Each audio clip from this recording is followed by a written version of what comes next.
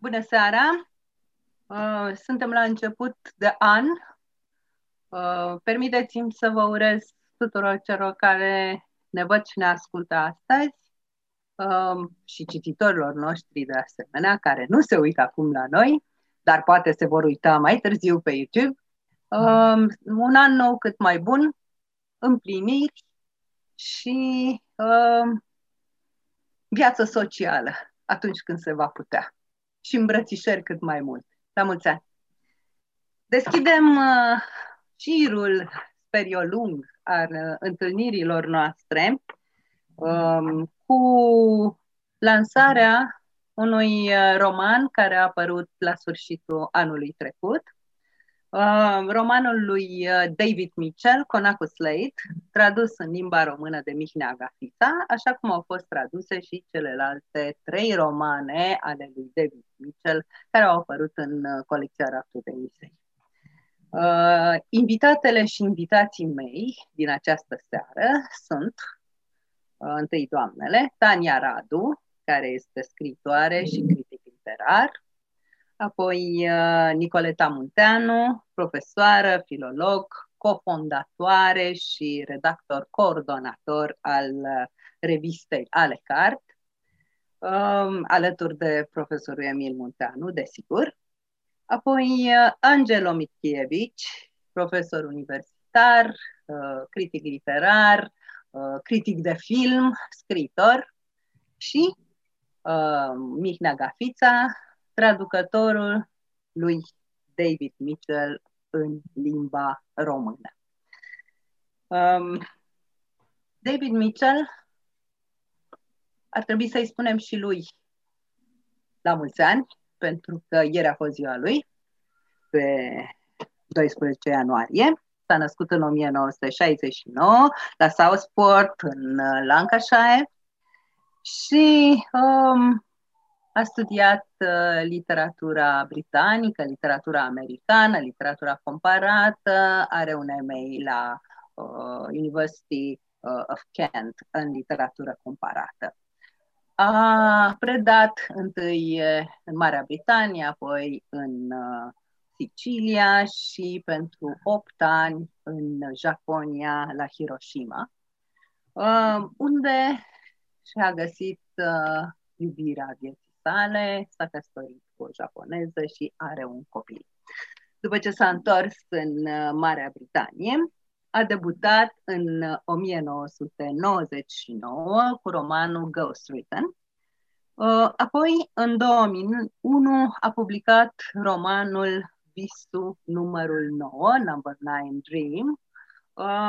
Iată, acesta este romanul pe care l-am publicat la Humanitas Fiction în 2018. Este un roman cu o multitudine de fire narrative, așa cum sunt mai toate romanele ale lui David Mitchell, iar coeziunea lui este dată de Odiseea unui tânăr japonez de 18 ani care e super inteligent și care rătăcește printr-un Tokyo cânt ultrarealist, cu Yakuza după el, cânt surrealist, cânt suprarealist. Un tânăr care este îndrăgostit de John Lennon și de celebrul lui cântec Number 9 Dream, de unde vine și titlul cărții. Traducerea Mihnea Gafița. A urmat apoi, în cronologia literară a lui David Mitchell, Cloud Atlas, Atlasul Norilor, care este de fapt primul roman pe care l-am publicat în colecția Raftul de Misei, din opera lui David Mitchell. Atlasul Norilor a apărut în Marea Britanie în 2004, noi l-am publicat în 2008 și de atunci l-am reeditat de mai multe ori, mai ales după ce în 2012 a apărut filmul care probabil că l-a făcut celebru și pe autor în lume. Filmul Cloud Atlas, care a fost cu Tom Hanks și cu Halle Berry. Cloud Atlas a acumulat o mulțime de premii literare. A fost de asemenea nominalizat la premiile de fantasy Nebula și S.F. Clarke. Și este un roman postmodern cu o mulțime de stiluri, un roman care vorbește despre călătoria sufletelor în timp, un roman despre bine și rău, despre iubire și despre ură, un roman despre început și sfârșit, un roman în care scriitorul se joacă cum îi place lui cu premoniții științifice, un roman calificat de mulți drept fantasy, un roman care de fapt l-a impus pe plan internațional și care a fost tradus în peste 40 de limbi. Extraordinar de greu de tradus, iar Mihnea Gafița a făcut o adevărată performanță literară și de traducere cu transpunerea acestui roman în limba română, Atlasul Norilor. A urmat apoi, în cronologia lui David Mitchell, a urmat Black Swan Green, pe care noi l-am tradus cu titlul Omul de ianuarie, care a apărut în 2006 în Marea Britanie, iar noi l-am publicat în colecția Raptul Denisei în 2015. Black Swan Green este numele unui sat unde se află, iată, din Worcestershire, unde se află un băiat de 13 ani. Este, s-a spus, cel mai autobiografic roman al lui David Mitchell.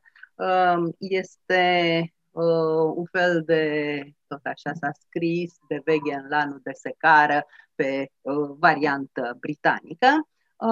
Este un roman în care se regăsesc toate calitățile literare ale autorului și mai ales marea lui aplecare spre psihologia adolescentină, spre psihologia adolescenților și tinerilor.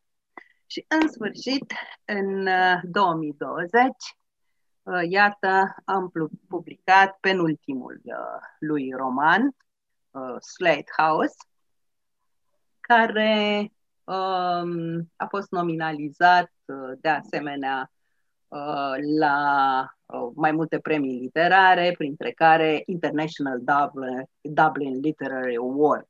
N-am mai menționat multele premii pe care le-a luat David Mitchell până acum.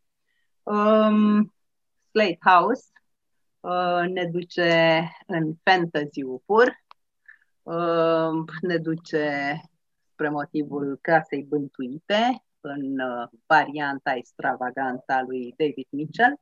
Chiar pe coperta întâi am pus un citat din Stephen King: greu de imaginat, o poveste despre supranatural, mai șlefuită și mai terifiantă, una dintre puținele mari. Traducerea, ca de obicei, un regal, îi aparține lui Mihnea Gafița. Aș vrea să intrăm în analiza plăcută, să spun așa, a acestui roman, care, din câte am văzut în vânzările de o lună, a trezit apetitul spre un astfel de tip de fantasy al cititorilor noștri, căci s-a vândut într-un număr însemnat de exemplare. L-aș invita mai întâi pe criticul literar Angelo Mickiewicz, care îmi spunea mai devreme că ar vrea să vorbească în primul rând despre construcția romanului, apoi despre acea zonă speculativă care se regăsește aici. Bună seara!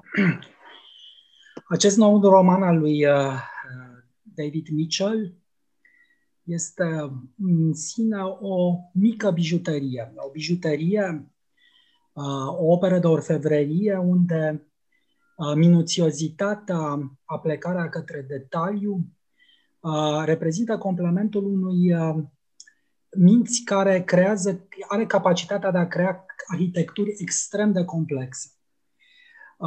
Este un roman împărțit în 5 episoade concatenate și divizate foarte regulat, 9 ani, nu decada, ci 9 ani, separă fiecare episod, iar această ritmicitate are, evident, o explicație. La 9 ani, odată, își face apariția într-o lacună temporală această casă cu aer victorian, conacul Slade, unde are loc un eveniment care este creat în mod particular pentru o singură persoană în principal, chiar dacă uneori intră la pachet și anturajul lui. E un spectacol care este dat pentru un singur om, căruia urmează să-i fie răpit sufletul. Arhitecții sunt doi, o frate și o soră gemeni, care trăiesc undeva într-un interstițiu temporal pentru a-și prelungi existența la infinit, cu alte cuvinte, pentru a-și asigura o nemurire care are însă nevoie de o revitalizare, de o realimentare, de un reload permanent, cu energie sufletească, cu energia care constituie, de fapt, substanța unui suflet, iarăși ales nu la întâmplare, un suflet care dispune de o anumită energie. Asta pentru a încadra puțin lucrurile, dar și a crea, de fapt, într-un anume sens, ceea ce dă eticheta romanului un horror atiroar, de fapt ceea ce este cumva romanul, dar nu numai atât.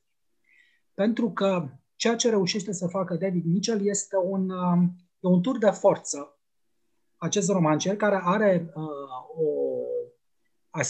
o calitate de ventriloc în acest roman.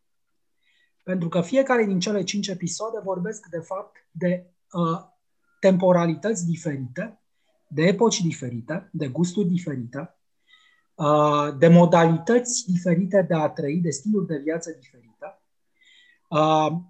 care sunt impersonate, nu numai la nivelul actorilor care sunt puși în scenă împreună cu decorurile de către acești arhitecți ai minții, mind gamers, dar ceea ce este fabulos pentru cititor, David Mitchell creează și un stil de vorbire, un mod aproape literar de a concepe o anumită perioadă, o anumită epocă.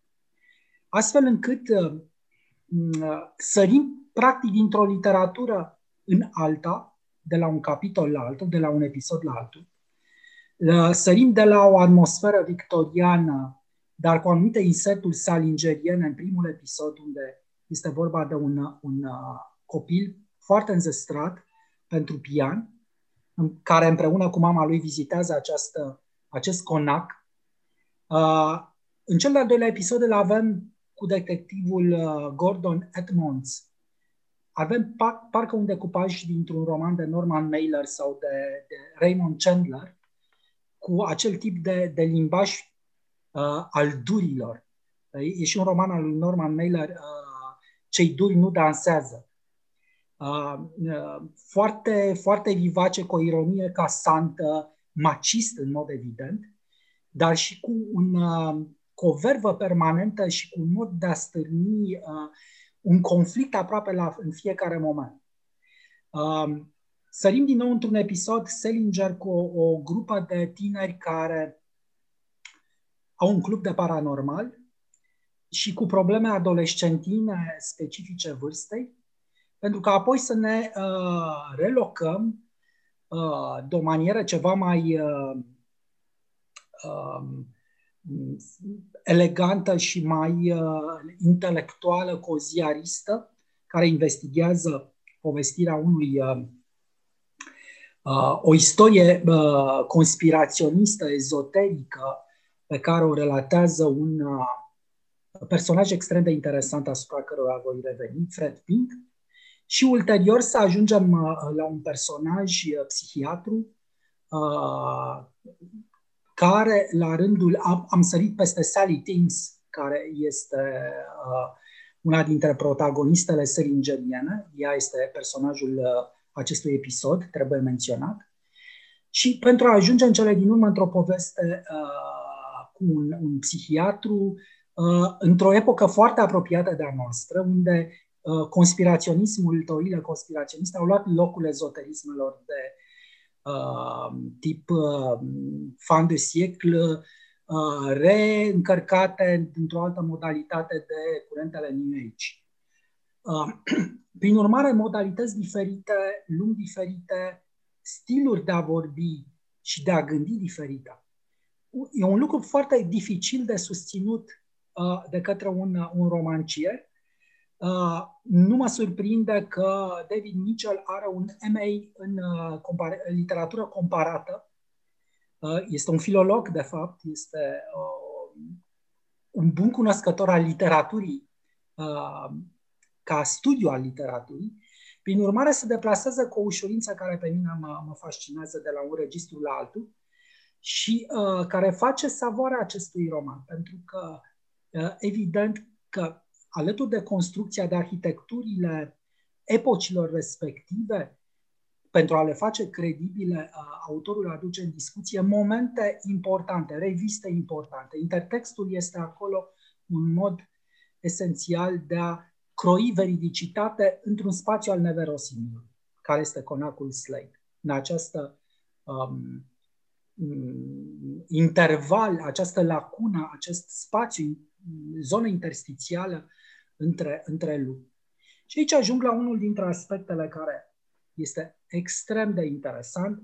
Joaca lui, pentru că evident este un reflex ludic concertat și foarte asumat de autor, joaca lui David Mitchell cu ceea ce ține de chiar substanța romanului său, cu metempsihoza, cu teoriile conspiraționiste, cu ezoterismele, nu cele demodate ale doamnei Blavatsky, colonelului Olcott, sau fanteziile lui Roza Cruceene, ale lui Joseph Peladin. Avem aici un rafinament mult mai mare, pentru că filtrul prin care au trecut toate acestea este unul new ageist. Cu alte cuvinte, iubitorii de gen se vor întâlni cu o perfectă punere în scenă, o miză în scenă extrem de elaborată a unor astfel de teorii, care merg până la elaborarea unui jargon pe care unii îl vor recupera din alte romane ale lui David Mitchell, și care atrage într-o poveste realmente condensată, este drept, dar realmente fascinantă, care traversează epocile și care se plimbă ca un fir roșu în întreg roman. Povestea acestor doi înzestrați frați gemeni, telepați și nu numai, capabili să construiască exact cum face pe un calculator o lume virtuală, un mind game, un constructor extrem de ingenios. Ironia este la ea acasă, dar este foarte fină și foarte reținută pentru a nu pierde din plăcerea psihoezoterismului, dar nu pierde firul poveștii. Iar pentru mine acest mic alef, acest alef care este povestea lui Fred Pink, mi arată capacitatea scriitorului de a dilata sau a condensa după voie lumile de care dispune, v-am spus, cu o ușurință extraordinară, pentru că avem un astfel de prozator bricoleur capabil să construiască cu elemente de care dispune momente de istorie, momente de literatură în adevăratul sens al cuvântului, cu specificități urmărite infinitezimal. În încheiere spune următorul lucru.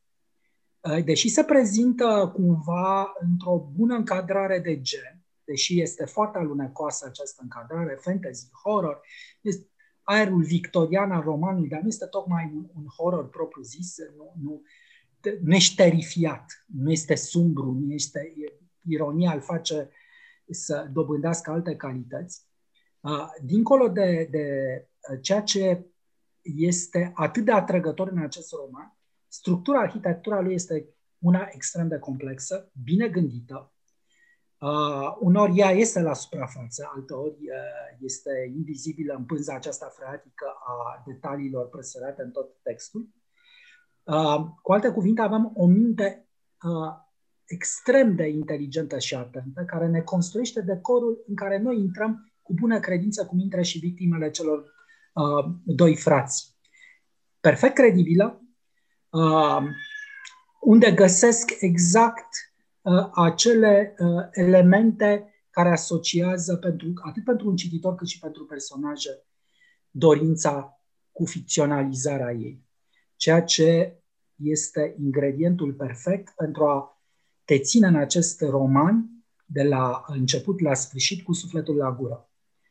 Tehnica suspansului este iarăși una dintre tehnicile pe care acest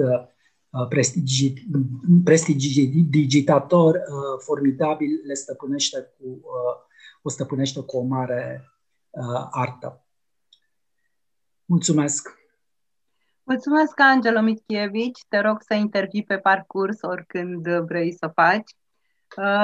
Ai terminat cu un accent pe intensitate și suspans. Intrăm în roman ca într-un roman horror, ne prinde ca un roman horror și în același timp poate fi citit și ca un fals horror. Dacă ne gândim la ludicul care e la el acasă, la David Mitchell, aș vrea să ne vorbească acum Tania Radu. Da, eu am trezărit după ce am încheiat cartea, recitind fragmentul lui Stephen King despre carte și deodată am fost contrariată, pentru că nu mi s-a părut deloc că este în zona aceea. Sigur, e și în zona aceea, dar scapă spectaculos de acolo și amprenta care mie, cel puțin, mi-a rămas, a fost cea de distanțare ludică, de relativizare a acestor modele de proză pe care le vizitează și le joacă în fel și chip. Totul fiind făcut cu o imensă plăcere și aș vrea să amintesc aici ceva ce am aflat citind despre David Mitchell. Sunt două lucruri care spun mult despre sursele tipului de scriitură al lui Mitchell. Faptul că la început de tot el s-a făcut cunoscut ca un autor de mici, vă imaginați cât de mici story-uri postate pe Twitter. Și toate erau sclipitori de închise pe toate marginile și perfect inteligibile. Și o a doua ipostază, care nu are legătură cu asta, ci cu o altă dimensiune din carte, la un moment dat a fost babysitter pentru copiii profesorului lui de la universitate, care era de aminte foarte apropiat și pentru că era vorba de doi copii mici, a compus o mulțime de povești de adormit copiii și anume în stil Chaucer, ceea ce profesorul descoperind a lăudat extraordinar și a spus că pentru asta e convins că la un moment dat va fi mândru că acest tip care a scris povestioarele astea i-a fost student cândva. Deci familiaritatea cu lumea copilului, cu logica lui alunecoasă, cu ușurința lui de a străpunge realitatea către ireal, realul către supranatural, lipsa de crispare în contemplarea dimensiunii supranaturale, cea care îi face pe cei 5 de aici din carte să urce scara din conacul Slade către camera unde se întâmplă ce se întâmplă, transferul sufletului lor ca aliment pentru cei doi generi malefici. Toate astea sunt, până la urmă, lucruri care condimentează foarte jucăuș un roman care ar fi putut fi horror și este oricum fantasy. Este în același timp un excepțional roman de atmosferă. Recunosc că imaginea conacului Slade și tot parcursul până la el, alea aceea foarte îngustă, străjuită de două ziduri, practic, calcanele a două case, se presupune, care înaintează, fără să dea la iveală vreo casă și care permite accesul la un moment dat printr-o poartă misterioasă care se deschide și dispare și așa mai departe. Iar ceea ce e dincolo de această alee Slade, care ba există, ba nu există, deși există pe hărțile londoneze de care vorbesc alte personaje, este o grădină fabuoasă. Descrierea ei cu acel imens arbore ginkgo biloba din mijloc și care și el trimite la regenerare și la viață veșnică și la tot ce vrem, dar a vorbit Angelo Mitkevici pe larg despre toate săgețile astea trimise înspre temele mari ale evadării din real pe diverse căi. Atmosfera asta e aproape adictivă, adică cu fiecare capitol aștepți să ajungi din nou în anumite locuri ale acestui parcurs. Sigur, povestea cu scara și cu tablourile în care personajul condamnat se vede la un moment dat, acolo suntem în romanul horror, dar există în fiecare capitol, relativ la capitolul anterior, un personaj încărcat de empatie. Este iarăși ceva ce într-un roman horror mai greu ar fi de găsit, care caută. Un personaj care vrea să afle ce s-a întâmplat cu cineva. De la simpla curiozitate până la implicarea afectivă, cum este cazul ultimei victime a celor doi. E un drum al reamintirii că suntem între noi, oameni reali, și că trebuie să ne asumăm condiții, că putem să ne asumăm această condiție chiar în fața ororii, chiar în fața horrorului. Mi-a mai plăcut foarte tare și locul atașat acestui conac în care există spațiul ăla nacular. Este fascinant, într-adevăr, de citit. E vorba de o crâșmă, un han care se numește Vulpea și Copoii și care, a cărui denumire răspunde unui joc cu care începe romanul și în care doi băieți aleargă, unul îl provoacă pe celălalt, pe invitat, pe viitoarea victimă de altminteri, să alerge în jurul conacului Slade până când acela se rătăcește și nimerește unde trebuie să nimerească. E bine, acolo, în conacul ăsta, se dezleagă până la urmă ciclicitatea asta plină de semnificații și de trimiteri ezoterice. Odată la 9 ani, sufletul trebuie reînnoit și așa mai departe. Ne oprim fiecare la ce vrem. Sunt autocitările superbe ale lui David Mitchell, lucruri care revin din cărțile lui și e minunat că Mihnea Gafisa le semnalează în notele de subsol.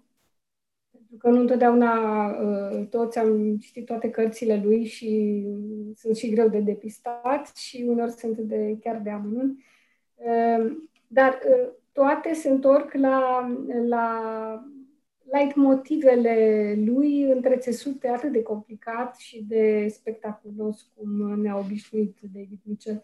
E vorba de băiatul de aproximativ 13 ani, care e puțin e bulversat de propria vârstă, de propria înzestrare, pentru că aici e vorba de o înzestrare care recomandă anumite ființe să transgreseze realitatea către altceva și de faptul că undeva într-un alt roman există de fapt gestul pe care îl face băiatul înainte de a pleca spre conacul Slade. Mai fură 2 tablete de Valium din rezerva mamei lui. Deci, cumva, o pregătire pentru intrarea într-o altă lume. Foarte, foarte frumos este finalul romanului. Nu o să-l dezvălui pentru că ar fi păcat, dar acest joc care pare că se încheie în punctul final, în sfârșit, și putem respira în afara atmosferei apăsătoare din spațiul acela lacunar, lucrurile sunt relansate, însă într-un fel la care nu te-ai fi putut gândi. Ce a făcut Mihnea Gafița, cred că, într-adevăr, a fost de domeniul performanței, pentru că sunt voci care sunt perfect distincte, care spun lucruri aparent normale, dar care te plasează imediat în timp, până la detalii de genul, nu știu, numele unui prim-ministru din vremea respectivă sau o carte a apărut atunci sau nu știu, nu mai amintesc ce. În fine, sunt multe de spus, nu vreau să ocup puținul timp care probabil ne-a rămas, mai sunt 2 vorbitori, dar pentru că nu știu dacă o să mai intervin, aș vrea să spun că am citit cu mare plăcere recenzii la David Mitchell făcute de elevi din acest grup, din această publicație pe care o coordonează Nicoleta Munteanu și am fost impresionată. Sunt bucuroasă că lucrurile se înnoadă și se aruncă singure peste gardul ăsta, zidul ăsta ca în romanul lui David Mitchell, dincolo de care nu putem încă să vedem. Vă mulțumesc! Mulțumesc foarte mult, Tania Radu. Într-adevăr, proiectul Alecart rezonează în toată țara, toți îl urmărim și sunt generații și generații de elevi care fac performanță și care pe urmă îi găsim în locuri extraordinare și ajungând la un statut extraordinar, plămădiți și plecând, să zic așa, din brațele Nicoletei Munteanu și a lui Emil Munteanu de la revista Alecart. S-a spus că David Mitchell are o mare știință a limbii și l-aș invita pe Mihnea Gafița, care s-a războit, nu? Dar cred că a avut și multă plăcere în traducere. S-a războit cu David Mitchell și pe care îl felicit de fiecare dată când termină de tradus un volum de David Mitchell. Cu ăsta a fost mai simplu, că e mai mic, sau poate n-a fost simplu. Îl invit să ne povestească cum e cu traducerile din acest mare autor britanic. Bună seara, și eu. Cum să spun eu, dacă tot e vorba de limbă, eu trebuie să vorbesc un pic mai pe lângă problema, așa, pe lângă carte. Antevorbitorii au vorbit despre conținutul cărții, eu trebuie să mă refer mai mult la formă. Cred că am mai spus odată această filozofie, că autorii ăștia nu se gândesc la noi, ăștia bieții traducători, care ne vom lupta cu textele lor la un moment dat. Și parcă le scriu într-adins de complicate, încât să devină pe alocuri intraductibile. E adevărat că cel mai greu din punctul ăsta de vedere a fost Atlasul Norilor, dacă tot a fost pomenit, dar și erau și lungi poveștile alea de acolo, dar nici această carte nu a fost, aceasta de acum, Conacul Slade, n-a fost ușoară. Pentru că în modelul ăsta de proză al lui David Mitchell de a pune mai multe mici romane sau mici nuvele una după alta, fiecare cu stiluri ușor diferite una de cealaltă, cu elemente comune, dar expuse într-un alt limbaj, creează dificultăți în a fi traduse în limba română. Plus că limba română, din păcate, pare a nu fi atât de bogată precum în posibilități ca limba engleză. Și, cum să spun, scopul meu, care deja am devenit legat de David Mitchell, el a intrat în viața mea acum vreo 14 ani și, nu știu, ai fi intrat și eu în viața lui, poate, sub o formă sau alta, creează și o responsabilitate, pentru că după 4 cărți, nu știu, poate va mai urma și a 5-a la un moment dat. Siguranță. Presupun că Denisa tot mie o să mi-o propună. Când trebuie să recreezi o poveste într-o altă limbă, te lovești de tot felul de obstacole, pentru că, nu știu dacă aici, ca traducător, am fost și trădătorul cărții, dar eu voi recunoaște că, nu să spun, traducerea unor asemenea texte, mai ales dificile, este și o adaptare a textului respectiv, iar eu, care am, să zicem, un număr de ani de experiență de traducător în spate, mai mă îndepărtez un pic de text la un moment dat, adică, cum să spun eu, nu respect varianta engleză chiar ad literam. Dacă el spune substantiv, să spun și eu substantiv, și așa mai departe. Mai e și o problemă a planurilor temporale, că la un moment dat am observat, nu numai în textul ăsta, și în alte texte, nici autorul nu prea respectă planurile temporale, adică începe cu un timp și continuă cu past tense, chiar dacă ar trebui acolo mai degrabă un mai mult ca perfect decât... Iar eu, sincer să fiu, îmi iau libertatea de a mai adapta și timpurile verbale ca să sune mai, zic eu, sper eu, mai bine pe limba română. Și la ce am ascultat spus până acum, pare că am reușit să o aduc din condei în așa fel încât cititorul să fie mulțumit. Dacă am reușit treaba asta, înseamnă că mi-am făcut datoria.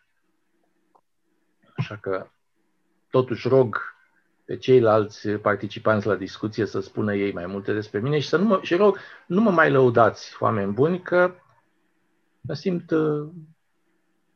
nu știu, mă simt așa, într-un fel, parcă s-a vorbit prea mult despre mine. O critică de făcut.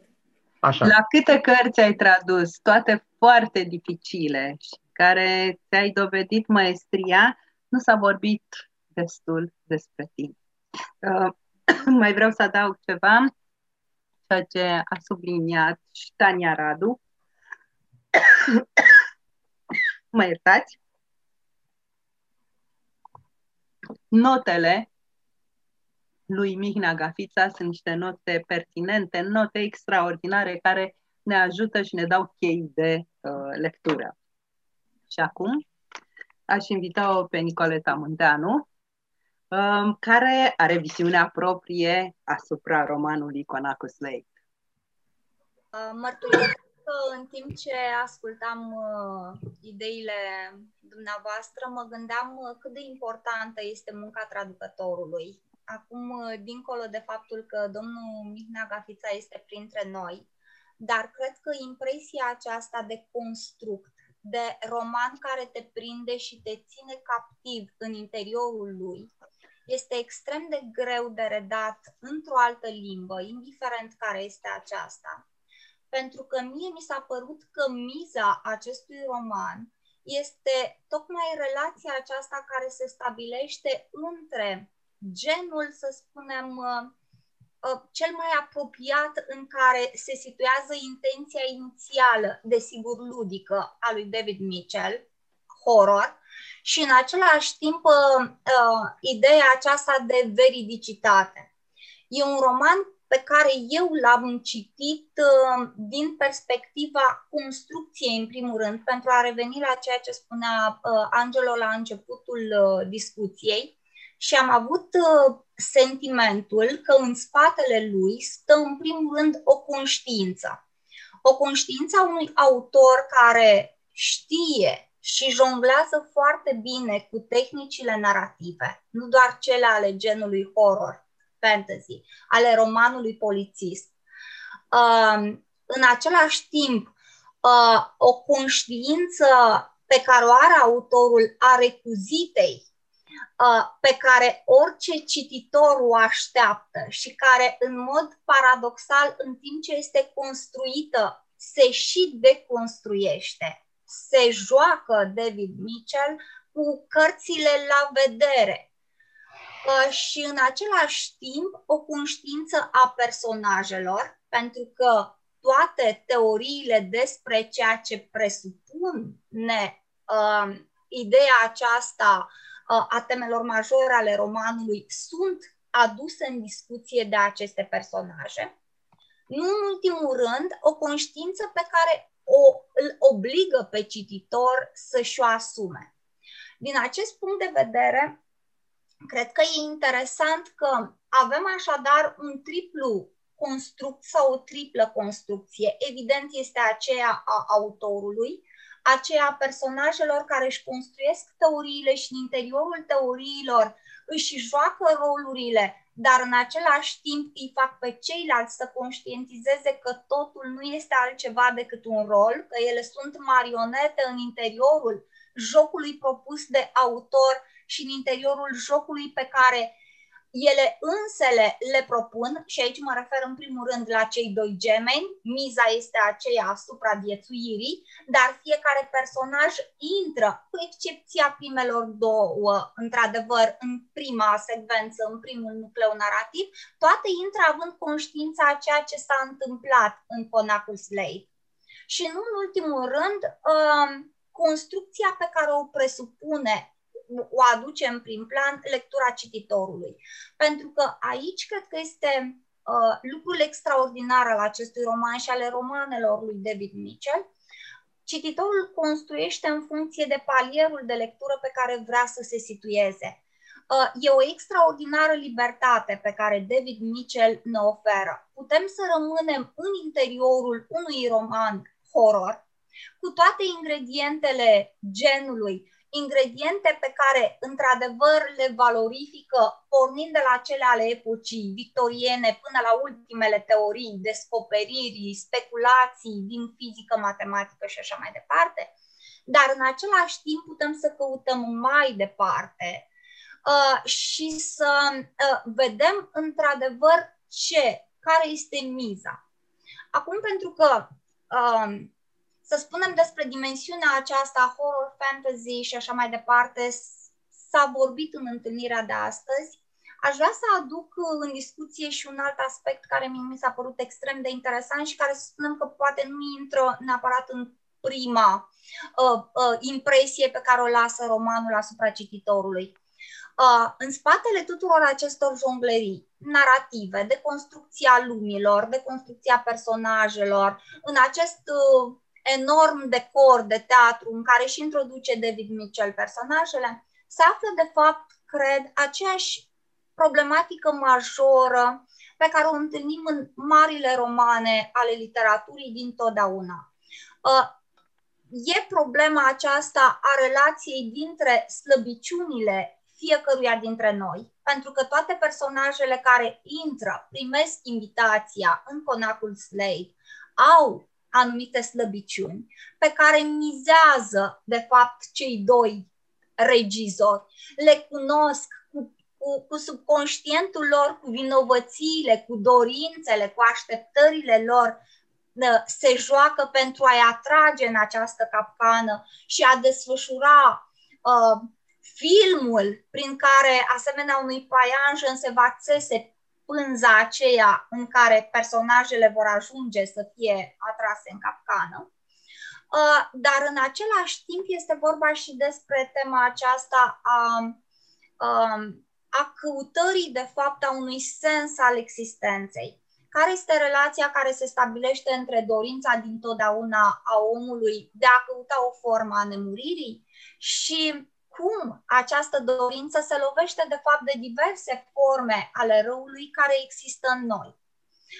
Aproape, să spunem, paradoxal, repet, nepărând a o face, cred că David Mitchell vorbește în acest roman și despre raportul acesta dintre așteptările fiecărui om și ceea ce îi oferă realitatea, o realitate care este până la urmă un construct în care el cade în capcană, din care nu se mai poate sustrage, și în același timp relația dintre bine și rău, dintre, să spunem, visul acesta de a fi nemuritor sau de a ne croi măcar un drum în lume. Fiecare personaj își dorește ceva, fiecare dintre personajele atrase în acest Connacht Slate își dorește ceva și în același timp imposibilitatea de fapt de a ne sustrage spațiului, scenariului în care am ajuns să fim captivi. Mă gândeam, pentru că e în această seară Angelo printre noi, că ar fi extrem de interesant să vedem să vedem modul în care s-ar face un film, pentru că romanul mi s-a părut extrem de vizual. Sunt, așa cum observa doamna Tania Radu, sunt niște spații acolo, iar David Mitchell pe spații extrem de restrânse narrativ reușește să construiască niște lumi extrem de veridice, în care timpul și în același timp locurile se dilată și se contractă în funcție de aceste puneri în scenă ale celor doi gemeni, dar și în funcție de subconștientul personajelor. Sunt câteva locuri malefice care, să spunem că atrag, fascinează, care își schimbă forma și se transfigurează sau par a deveni la un moment dat locuri salvatoare prin care să poată evada aceste personaje. Și mai este o extraordinară atmosferă construită într-adevăr diferit în fiecare dintre cele 5 micronuclee narrative. Paradoxal, cred că fiecare, să spunem, micro-roman din interiorul acestui roman are autonomia lui. Putem rămâne în lectura fiecăruia dintre ele. Dar în același timp, atunci când avem imaginea de ansamblu, ne dăm seama ca într-un joc Rubik că de fapt noi suntem cei care îl recreăm din momentul în care l-am terminat și că putem să reconstruim, să reorganizăm elementele acestui puzzle. În funcție de dorințele noastre, de așteptările noastre și sunt convinsă că romanul rămâne și la o relectură la fel de interesant. Cred că ar fi un experiment să văd modul în care îl regândesc după. De aceea chiar cred că este un roman nu care merită citit, ci un roman care nu poate să dezamăgească pe nimeni, pentru că te lasă să te joci în interiorul lui și să te situezi pe orice punct al acelei alei și să vezi dacă reușești să deschizi ușa aceea neagră, mică și să pătrunzi sau nu în el. Mulțumesc foarte mult, Nicoleta Munteanu. Dacă am fi putut călători, am fi putut ajunge la platforma numărul 9 de la stația de tube, de la stația de metro din Londra, King's Cross, unde se specifică în carte la un moment dat că pe o străduță s-ar afla chiar Connacht Slate. Acum putem călători numai cu imaginația și pe harta pe care ne oferă internetul. Voiam să mai remarc un lucru, că fiecare dintre cele 5 părți, dintre cele 5, să le spunem, povestiri, microromane, există studii caracterologice și sunt personaje care fiecare este luat, așa cum s-a subliniat aici la un moment dat, sunt luate, parcă fiecare personaj e luat parcă dintr-o altă literatură. Un personaj victorian care iubește grădinile, la început un băiat care vrea să se împrietenească cu altul, până la reporterița care are toate gadgeturile contemporane. Este un roman foarte plăcut. Din când în când te înspăimântă, într-adevăr, și finalul îți dă mult de gândit, e un final surprinzător. Este așa cum, de fapt, am ajuns la această concluzie fiecare care am vorbit aici, un horror și un fals horror, o jucărea, o joacă și în același timp un roman foarte serios. Aș vrea să vă dau un citat dintr-un autor pe care, într-o cu tot o altă direcție, îl prețuiesc foarte mult, ca și pe David Mitchell, Anthony Doerr, care este autorul romanului Toată lumina pe care nu o putem vedea, și am pus chiar citatul, e un citat dintr-o cronică a lui, la această carte, l-am pus chiar pe coperta a 4-a. El vorbește despre plăcerea lecturii și că acest roman poate plăcea tuturor categoriilor de cititori și spune așa: am devorat acest roman într-o singură seară. Alambicat înrudită cu celelalte cărți ale lui David Mitchell, această fantezie compactă debordează de superb energie mitcheliană clasică. Atent imaginată și trepidând de forță narrativă, cartea aceasta este un Dracula pentru nou mileniu, un fel de Hansel și Gretel pentru adulți, o aducere aminte a faptului că ficțiunea poate fi atât de distractivă, spune el. Și într-adevăr, dacă romanul ăsta a început pe Twitter, joaca lui David Mitchell a avut un pariu al ei.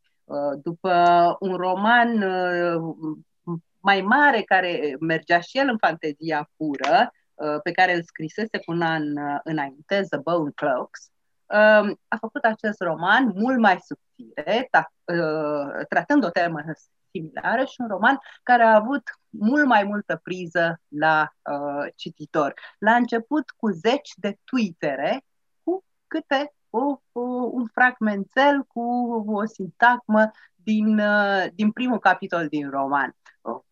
E o mare îndrăzneală asta, pentru că putea pe de-o parte să-și plictisească fanii și pe de altă parte, bineînțeles, să-i atragă ceea ce chiar s-a întâmplat. Noului roman este un roman de o cu tot o altă factură. Este un roman care vorbește despre o formație instrumentală și care vorbește mult mai mult în mod direct despre destinul omului. Se numește Utopia Avenue și vom vedea când va reuși Mihnea Gatița să-l traducă. David Mitchell scrie un roman cam la 3-4 ani. Cred că așa mergem și noi cu traducerile, deși în ultimii ani am mers într-un ritm mult mai alert. Vă mulțumesc pentru această seară deosebit de interesantă. David Mitchell cu Conacu Slate. E un roman care se citește repede, e un roman care are 270 și ceva de pagini. Pe cât e de dens, pe atât e de plăcut și pe atât e de bine tradus. Ne revedem peste o săptămână, pe data de 20 ianuarie, tot miercuri seară la 7:30. Vom avea o seară italiană, prilejuită de un volum care cuprinde quasi totalitatea povestirilor lui Italo Svevo, viitorul amintirilor. La revedere!